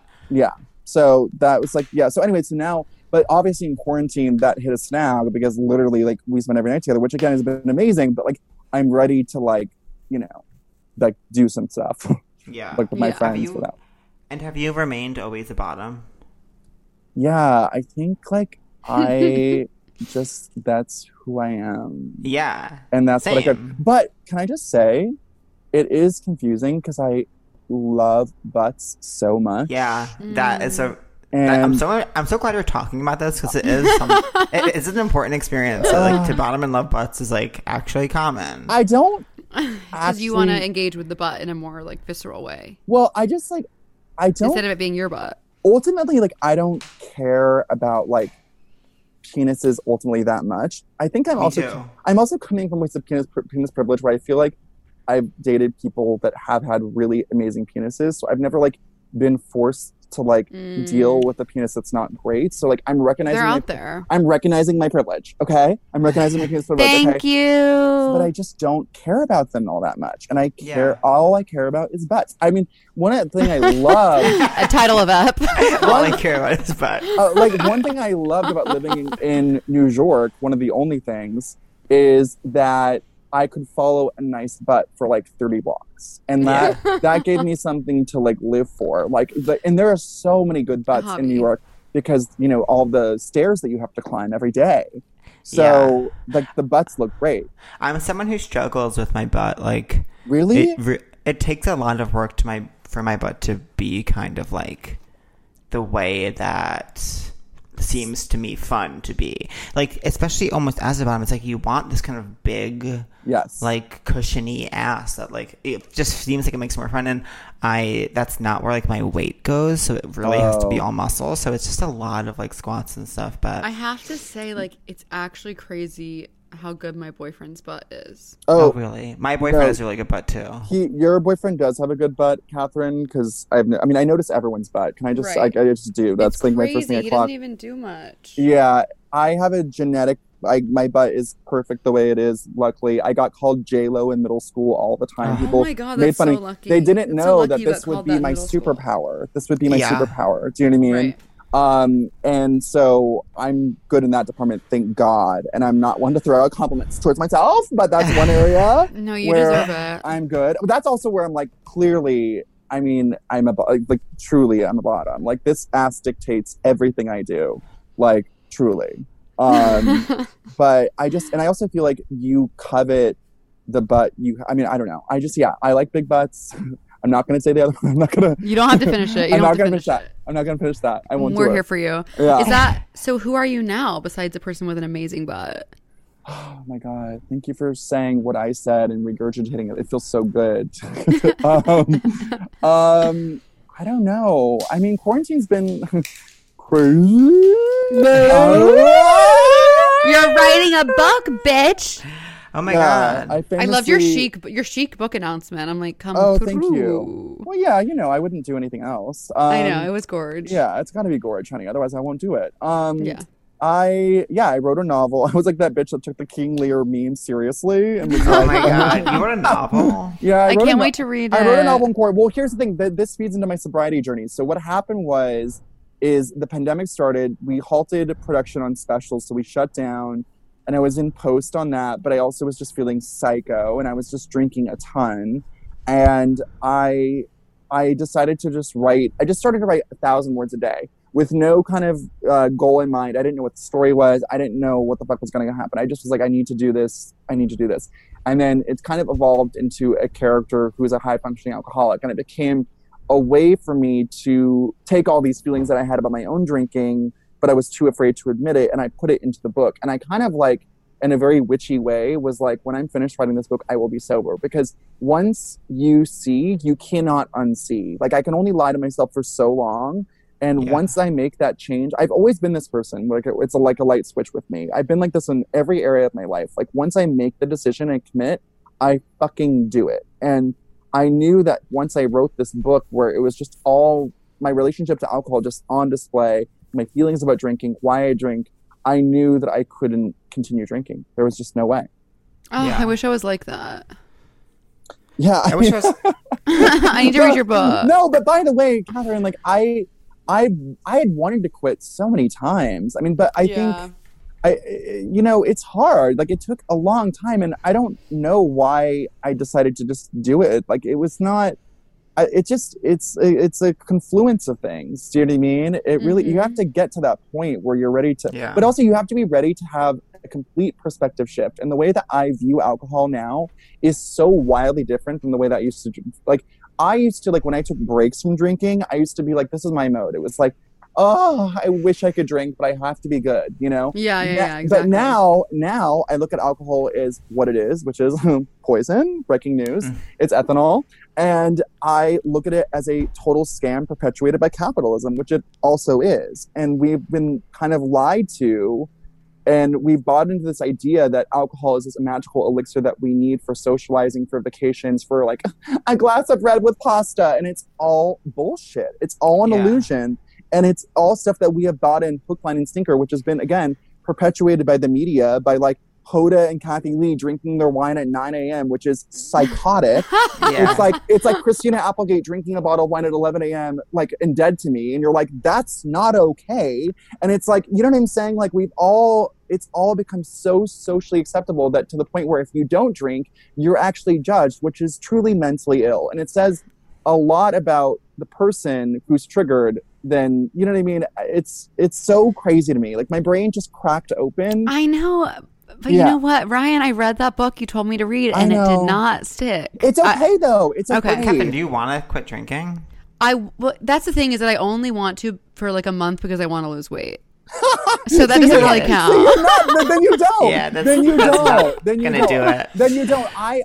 My life was turning into the least compelling Groundhog's Day. Do you know what I mean? Sure, it was it was like the Russian doll garbage deleted scenes that didn't make the show. Do you know what I mean? It was like, I every day had this same flat quality to it. It was horrible. I felt like I was in this washing machine that I couldn't get out of, and everything was the same. And I also felt so tired of having to power through. Every day was powering through. Yeah. You know what I mean? Yeah, I guess I hated that. Well, it's interesting because I guess, asking if I want to quit, it's like I think I only start to think like that when I do try and stop, and then I'm like, this sucks and is hard and boring, and now I have to like be antisocial for a month, and it's like, so in that way, I do wish I could shift my perspective, but I don't. I don't feel. Not that I've never like regretted getting too fucked up and doing something stupid, but I feel like I'm not in a place where I'm like, how can I keep doing this? I'm just like, yeah, that was fun, and like it'll be fun again the next day. Yeah, that's the thing. Like, but see, everyone gets to, and by the way, you might not ever get to that point. Like, not everybody needs to quit drinking. Like, it's not like that. Although, again, I'm truly an anti-alcohol evangelist now, and I think that it's truly awful, and not really anyone should drink. But whatever, that's like too crazy, and I'm too radicalized to even deal. But like, you know, it's like Edith Zimmerman wrote about this thing, like basically being like, alcohol is like a board game, and like the first 2/3 are fun, and the last third is hell. And some people never make it to the end of the board game, and that's great. But once you do, it's like, oh my God, do you know what I mean? And yeah, I mean, I think this is so fascinating, and I'm so grateful for you for sharing it, because it's like something I feel like everyone I know thinks about and talks about, but rarely do we like. Well, I think we only talk about sobriety in terms of the 12-step program in AA, and I've done AA and I've done NA, like when I was in New York and all that stuff, and like a lot of my friends have gotten sober through the program, and I'm obsessed. I love it. It never was for me, and I felt so much shame around that, and I felt like, and also I think also that enabled my drinking, being like, well, I'm not a real alcoholic, because otherwise I would be taken to the program. So just know, I think that we have a very binary way of looking at drinking in our culture, where it's like, either you have a problem or you don't. But I think a lot of people exist in the gray. And I think that binary way of thinking actually hurts people and prevents them from getting help. Do you know what I mean? Totally. Yes, I think that it is something that everyone just needs to do, like whatever works for them. And I think there's no one way to like have a healthy relationship with alcohol, and like whatever works for you is like what you should do. Right. I think that I have to make it a point to almost never think about other people's drinking, because I just get too worked up when I do, either from the sense of being judgmental or from the sense of being like, they're that bad, maybe I wasn't that bad, like that kind of thing. So I just need to think of like how it was when I stopped, and like how it is now, and which one of those things like works better for me. And like whenever I think about it in that way, it's like very clear. Yes. But yeah, I think that like, yeah, alcohol, they say it's like fun and problems. No, it's fun, and then it's fun and problems, and then it's just problems. But again, a lot of people never get to that point, which is good, and I celebrate them, and I lift them up, and I throw parades for them every second Thursday of the month. Yeah, so I don't know. It sounds like you have a lot of awareness, and I give so much credit to anyone who stopped drinking during this, because I feel like I have really struggled to feel connected to my journey in sobriety during this pandemic, in terms of like, I don't know, like I got sober around 4.5 years ago. That's amazing. And I really did, I mean, that first year really felt like such a chapter where it really was my whole life, and it sort of had like, my life had gotten so small otherwise that I didn't have anything in it besides trying to be sober by the end. And like that whole first year was kind of that, and I think even after that, I always felt like it all felt like one kind of big arc, and I feel, or almost linear or something in my like recovery. And now this past year has felt so detached from anything else. Like I feel so untethered from who I was when I was drinking. I feel so untethered to who I was during my first few years of sobriety. I feel so untethered to like what my sobriety has looked like in the past, and like what things have been helpful to me in the past, like that are not accessible to me anymore right now. So it's been a struggle for me, but I do know several people who have like gotten sober during this, and I'm not sure I would be able to. I really don't. I think I would have been really high for like all of this, and really drunk for all of this. But again, like by the end, drinking wasn't fun at all. It never ever. By the end, I couldn't drink with people anymore. it was so detached from this idea of fun that is like what's sold to us. Right. And something you said too about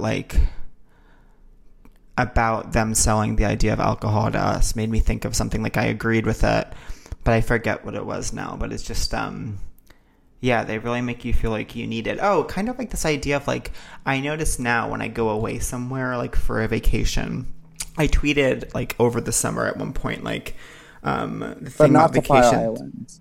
Never to Fire Island, no Right, matter what. right. I'm not allowed on the island. But you know, I tweeted something about like you go on vacation. It's like, okay, I definitely still exist. Like not exactly relaxing, but I feel like I get somewhere. Like if I go to a hotel where it's like, okay, now I'm away somewhere.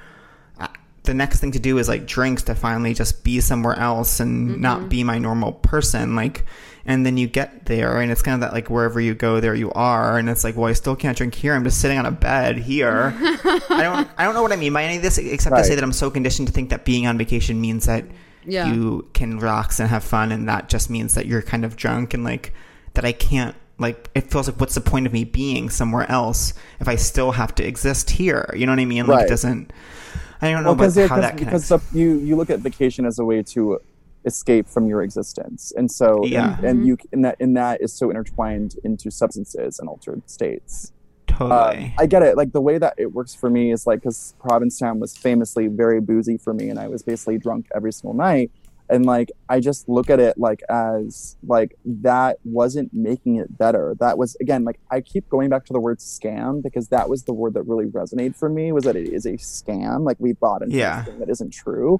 And so like that frosé that I'm having like by the water, like I have such an emotional attachment to that frosé, which is disturbing because it's literally like, it's so, honestly, if you really break it down, it's so pathetic. It really is like, to attach so much weight and meaning to this ethanol, this glass of ethanol, like whatever. Yeah. Like it's like that wasn't what made it better. Like I love Provincetown because I love this, like the city and the town. But it's like, again, like we've been so conditioned to believe that that in order for it to be the most fun, you need to be fucked up or you need to be having that frosé, and that just isn't true. And I think that like for me, getting sober in the pandemic has been really helpful because I actually think I wouldn't have done it if we weren't in a pandemic, because I think I would have just, again, I'm so high functioning that it's like annoying. Like I would have just continued to just do whatever I need to do with a mid-grade hangover, and it would have been awful. But I think that this gave me the space. And also like I had dinner every night with friends, you know what I mean? Like, and like every time I'd go to dinner and like not drink, I'd be like, okay, let's drink. You know what I mean? Like it would be like that over and over again. And I think having that completely stripped away, like it allowed me to really get sober and not be tempted every fucking day. You know what I mean? And and really get strong in my sobriety and like feel good about it. My thing was like I was so not functional at all. Like I'll meet people in sobriety that'll be like, you know, I had everything. I had an expensive car. I had the perfect house, but I was miserable. And I was like, I don't believe you. Like I would have, if I had those things, there's no way I would be sad. But I wasn't. You had the Great Gatsby, honey. Yeah, I had the Great Gatsby. But even that was like kind of early, not early on, but I was still probably during the Great Gatsby, when the Great Gatsby was happening to me, I was probably still 4 years away from being sober, which meant it was going to get a lot worse before it got better. And like, you know, by the end I didn't have anything. Like I couldn't hold down a job. I didn't have any money. I was talking to my boyfriend he was talking about how he loved Five Guys, and I just got this memory of like there was this Five Guys on 7th Ave, and I would go in and take like handfuls of peanuts when I was like super broke, and be like, and that would, because like, and I would eat peanuts, and like yeah, I just like didn't have an apartment or friends, or like I couldn't. It got to a point where it was just too exhausting. It was just too exhausting not to get sober. Right.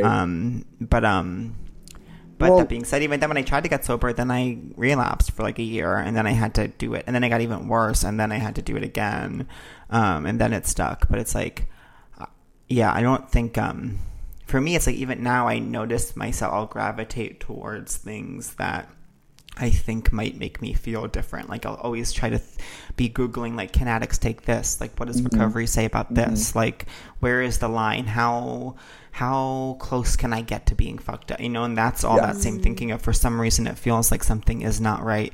I need to feel different. I need to feel a little bit less alive, a little bit less a part of this world, there has to be some way. There has to be some way. And the truth is there's just not. The only way is to just like chill out and like let things like be how they are and be okay with it. But it's very hard, and my brain will always, like right now it's like I'll always have a little thing. Like right now I'm there's valerian root, which is like an herb that like is that I will take once in a while. And then I've heard of her. What does she do? I don't, she's like a natural sleep aid, but like she doesn't do anything. And then I'm like, maybe I should take so much of her that she does something. And then I'm like, well, then I'm just like literally, I'm just trying to get high. You know what I mean? Like the first person to get high off valerian root. Yeah. and it's like I'll be like that where I'm like, I should try to take enough of it. Like it's this constant cycle that where I constantly realize like, oh, you're just trying to get high in some way, right, and then like being like, oh, I guess I shouldn't do that, but I don't know. Yeah, no, it's really hard to like, just completely go through life without a brain condom on. You know what I mean? Yeah, to raw dog. It's really hard to raw dog life, to bareback life. Exactly. Yeah, exactly. Barebacking life, bareback. Yeah, exactly. It's like it's a rough journey, and I think also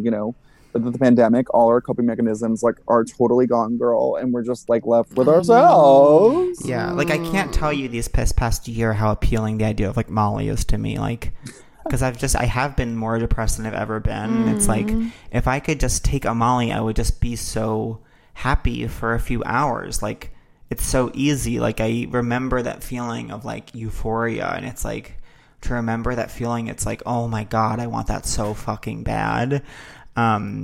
But I can't, the problem is I can't have that feeling just one time. Like I'll never want it to end. And then when it does, I'll sleep for a few hours and then I'll want it again. Like it's just, so it's, I don't know. I get it. No, it all transfers to something else. Like I think since getting sober, like I've never really had a complicated relationship with food, but like, I feel like my food journey has become really weird since I stopped drinking, where like, I lost a lot of weight because I was just like really ready to like eat healthy and like be good and like also not having like a bottle of wine in me every single night was like good for the cows.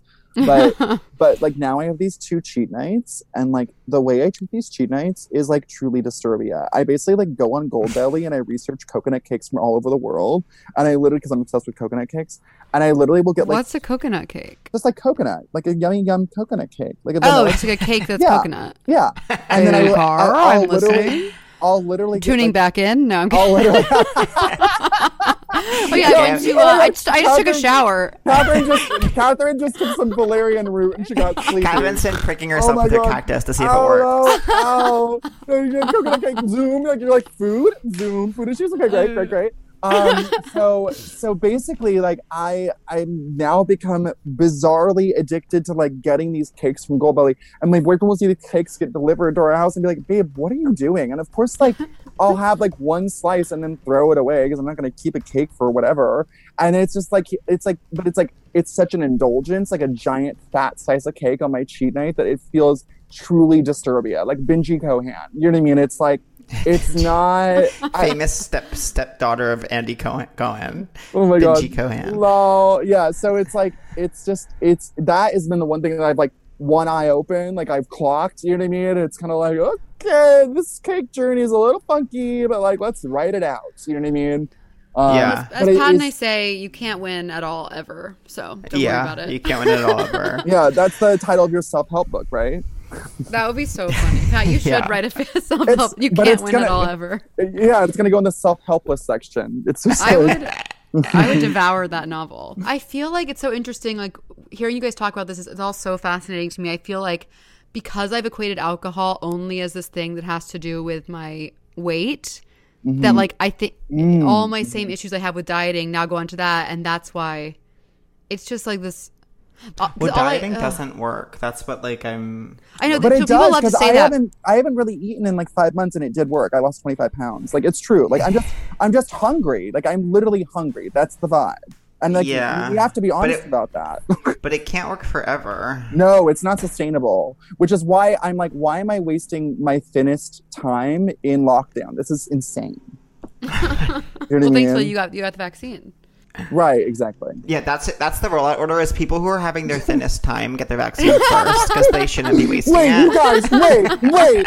You are the thinnest you've ever been? Hold on. They like knock over an 80-year-old grandma who's on a like literally like people are near death. They're like, okay, wait, you look amazing and people should be seeing this in public. Okay, girl, go to the front of the line. That's like the one gay clinic. That's like the one gay vaccinator who like who they know they have a way in. You know what I mean? Oh my God. I love that. To drop back in.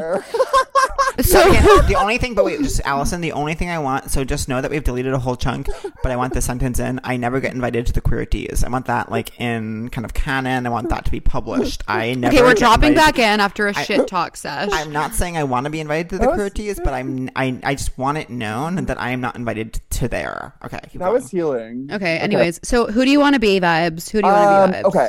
I do have a call in 6 minutes. Okay. Who do I want to be? Well, I wanted to do this podcast, and I feel like it's happened. Oh my It's been God. so Well, it's been the good. best day of my. It's been the best time of my life. Oh, good. It's Me so too. exciting. This was heaven on earth. I'm so glad we finally. Oh yeah, so Matt. go ahead. I can't wait till we can all go out to dinner. I can't wait till we can all I hang out in real know. life. It's gonna be 'Cause so fun. I really do. I swear to God. And it's like, it's awkward because I'm not someone to like fan out over anybody because I just don't care. But like I listen to Seek Treatment every week. Like, oh my and when you guys gosh. went away, I'm like, I had a lull-sized hole in my heart. And I was Oh like, my gosh. I was ready to lull. And I feel, you guys are just so good and you so get it. And it's just, I don't know. I just feel like there's so much comedy out there that I'm like, this isn't funny. Like, ... Like, I'm like, honey, literally like, to quote Pat talking about New York, everyone's a comedian, no one's funny. but actually, No, we're living in the upside down. yeah, We're living in the upside down. totally. Wait, I have to say a crush of the week because Yeah. I Oh yeah, really let's do have- crush of the week. I gotta find my charger. Wait, you so- say you do crush of the week. I'm gonna find my Yeah. charger. Okay, mine is a problematic crush of the week that it's not okay to say. Okay, go ahead. So I don't think it's okay to say, but I swear to God, I'm sure this has been said a million times over, but like, I love true crime, I really do, and I've been looking for something to watch, and I've been putting off Night Stalker for a little while because I wasn't sure, and then I watched Night Stalker, and the whole last episode when they catch that man and we see him in court and we see him looking around court, like he has the most like raw sex appeal of like anyone I've ever met in my life. Like literally you've just watched, they really mind fuck you because you watched 3 hours of just his victims, him doing the most fucked up things you could imagine, just torturing human what's his beings. name? Let me Awful man. Richard Ramirez, I think. Oh, Yes. you have a And crush then on you him? see him and it's like you know what you're doing, Netflix. Like, you know what you're doing, Netflix. And so like I have to be honest, If on anyone knows podcasts anything, Netflix knows what they're doing. I have to be honest on my sex podcast and say like I did feel a strong sexual pull towards him. So what you're saying is he wouldn't have to stalk you. He wouldn't have to stalk me. You would be I would stalk really- him. you Who's would gonna be night really, stalk? like, yeah. Who's gonna night stalk the Night Stalker? I am. Wow. I mean, it's hard because on one hand the cheekbones are divine, but on the other hand, it's definitely a no for me. Just the eyes to me are so intense and like he should be a model. Wow. Let's go back. If he were alive Your mission would be to turn the Night Stalker gay, which, you know. Yeah. and model, gay, and turn him model too. Oh God, there's something so scary about him. Yeah. Yeah. Yeah, I wonder what it is, Pat. I wonder what it That is. is crazy. Oh my Okay, God. is it I okay don't- that they said that? Like, is it okay that they Yes, said that? it's fine. Okay. Jeffrey Dahmer's hot. Sue me. Yeah. What Yeah. can you Sue my do friend. me? I love Jeffrey you. Sue Dahmer my would friend. totally eat you, Pat. I feel like. Let me Yes, watch. thank you. By let me watch, I mean, sorry, I was looking at something else. I was saying let me watch and let me look at a picture of him, but I definitely don't want to watch him eating Pat. I'm not. I don't Okay, do support you guys that. have crushes of the week? It's okay if you don't cite an incredible one. God, crush of the week. I don't know. Quarantine is insane. I feel like I have crushes on like literally linoleum. Like, I Wait, who hate do I have a crush linoleum. on? You hate linoleum?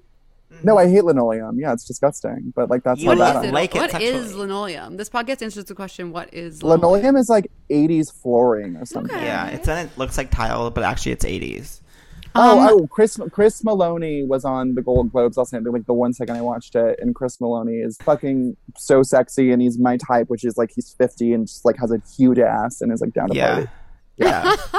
50 huge ass down to party. Is down to party. You know, my crush is, this is obviously crazy, but my boyfriend, because we're both depressed, we've been having this really like slow, kind of like hot depression sex. So I'm kind of into him right now. Wow, such the bolt cutters, babe. Okay, my other crush is going to go ahead and be my friend. Oh, I have a good one. My dear friend Ryan Jones. I don't know if I've talked about this already, but he lent me his Core Power Yoga login, and it's actually really given me life. Really I love supported Ryan me. Jones. I love him too. that- He's a I love that divine boy. friend, and I adore him. Okay. Love that. Wait, do you have a crush, Rye? Yeah, it's like Chris Maloney. Yeah, she said Chris Maloney. And that made me look at a Wow. Google image. And that made me find a picture of Chris Maloney shirtless with a kilt on, which is so crazy because I watched porn this morning where the men who had sex with one another were wearing kilts. Literally, the I definition of love this that. podcast is you talking about your crush for 5 minutes and be like, so, do you have a crush? Okay, Hey, so... do you feel hot today? Yeah. yes. Oh, yeah. Sorry. No. It's a time where we've spent too much time, so now we just frantically rush through all the things. Yeah, but I all our feel amazing hot. segments that everyone loves and cares about. No, I don't feel hot. Next question, please. Are you guys mad okay, at here's a me? good one. First of all, I'll start with Ryan. Are you mad at me because I forgot about the Chris Maloney thing immediately after you said it to me? Yeah, but it's good. I'm ready to heal. I'm already ready to heal. It's fine. Are you mad at me? No. No. Okay, retweet if you believe that. Pat, are you mad at me? Absolutely not. Could never be. I feel with you. So I know that you're having a hard day, and I'm with you in spirit. Thank you. Ryan, are you mad at me? No, I'm so excited. I mean, this is such a dumbass way to meet. I know. I'm so excited to finally meet you because I've been such a fan of your lols for so long, and I can't wait to I can't wait till the virus goes away and we can all hang out in public. I can't wait to. It'll be really fun. And Kathy, are you mad at me? Kitty Cat Coco could never be mad at you. You talked me out of my little mood. I knew saying you would make me feel better, and I love you. And you know what I was going to say, and this is the last thing I'll say in my entire life, but I was also thinking about how we met. We became people always ask, how'd you meet?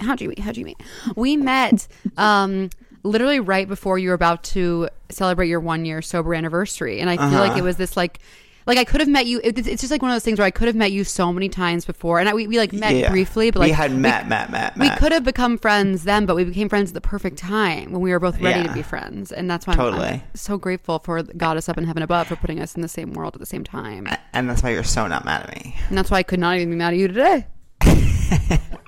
Ryan? Captain, are you mad at me? No, I could never be mad at you. You know you're one of my favorite people on earth. I love you so much. And this was so like this. It could not have. This episode could not be more perfect. You just because you touched on everything that's great about you is that you're so funny, but you also get it. You bring the real. You're not afraid to go there for once in my life. So thank you. That's my Instagram bio. Not afraid to go there for once. Pat, are you mad at me? Absolutely not. I'm so glad to finally know you. I've obviously known you on a little... I actually knew you on my own adventure, the internet, and I'm so glad to finally meet you in real life, kind of. And I think this is the beginning of a beautiful friendship. Amen. Same. Oh, wait, Ryan, how do you think we should end the podcast now that we don't... because you're not doing the blah, blah, blah, like that? Since we've made the amazing kind of decision to not connect with that. You could be like... Never dog. No. Got it? Oh my God. Got it? Never dog. How about we go? Forever cat. Forever.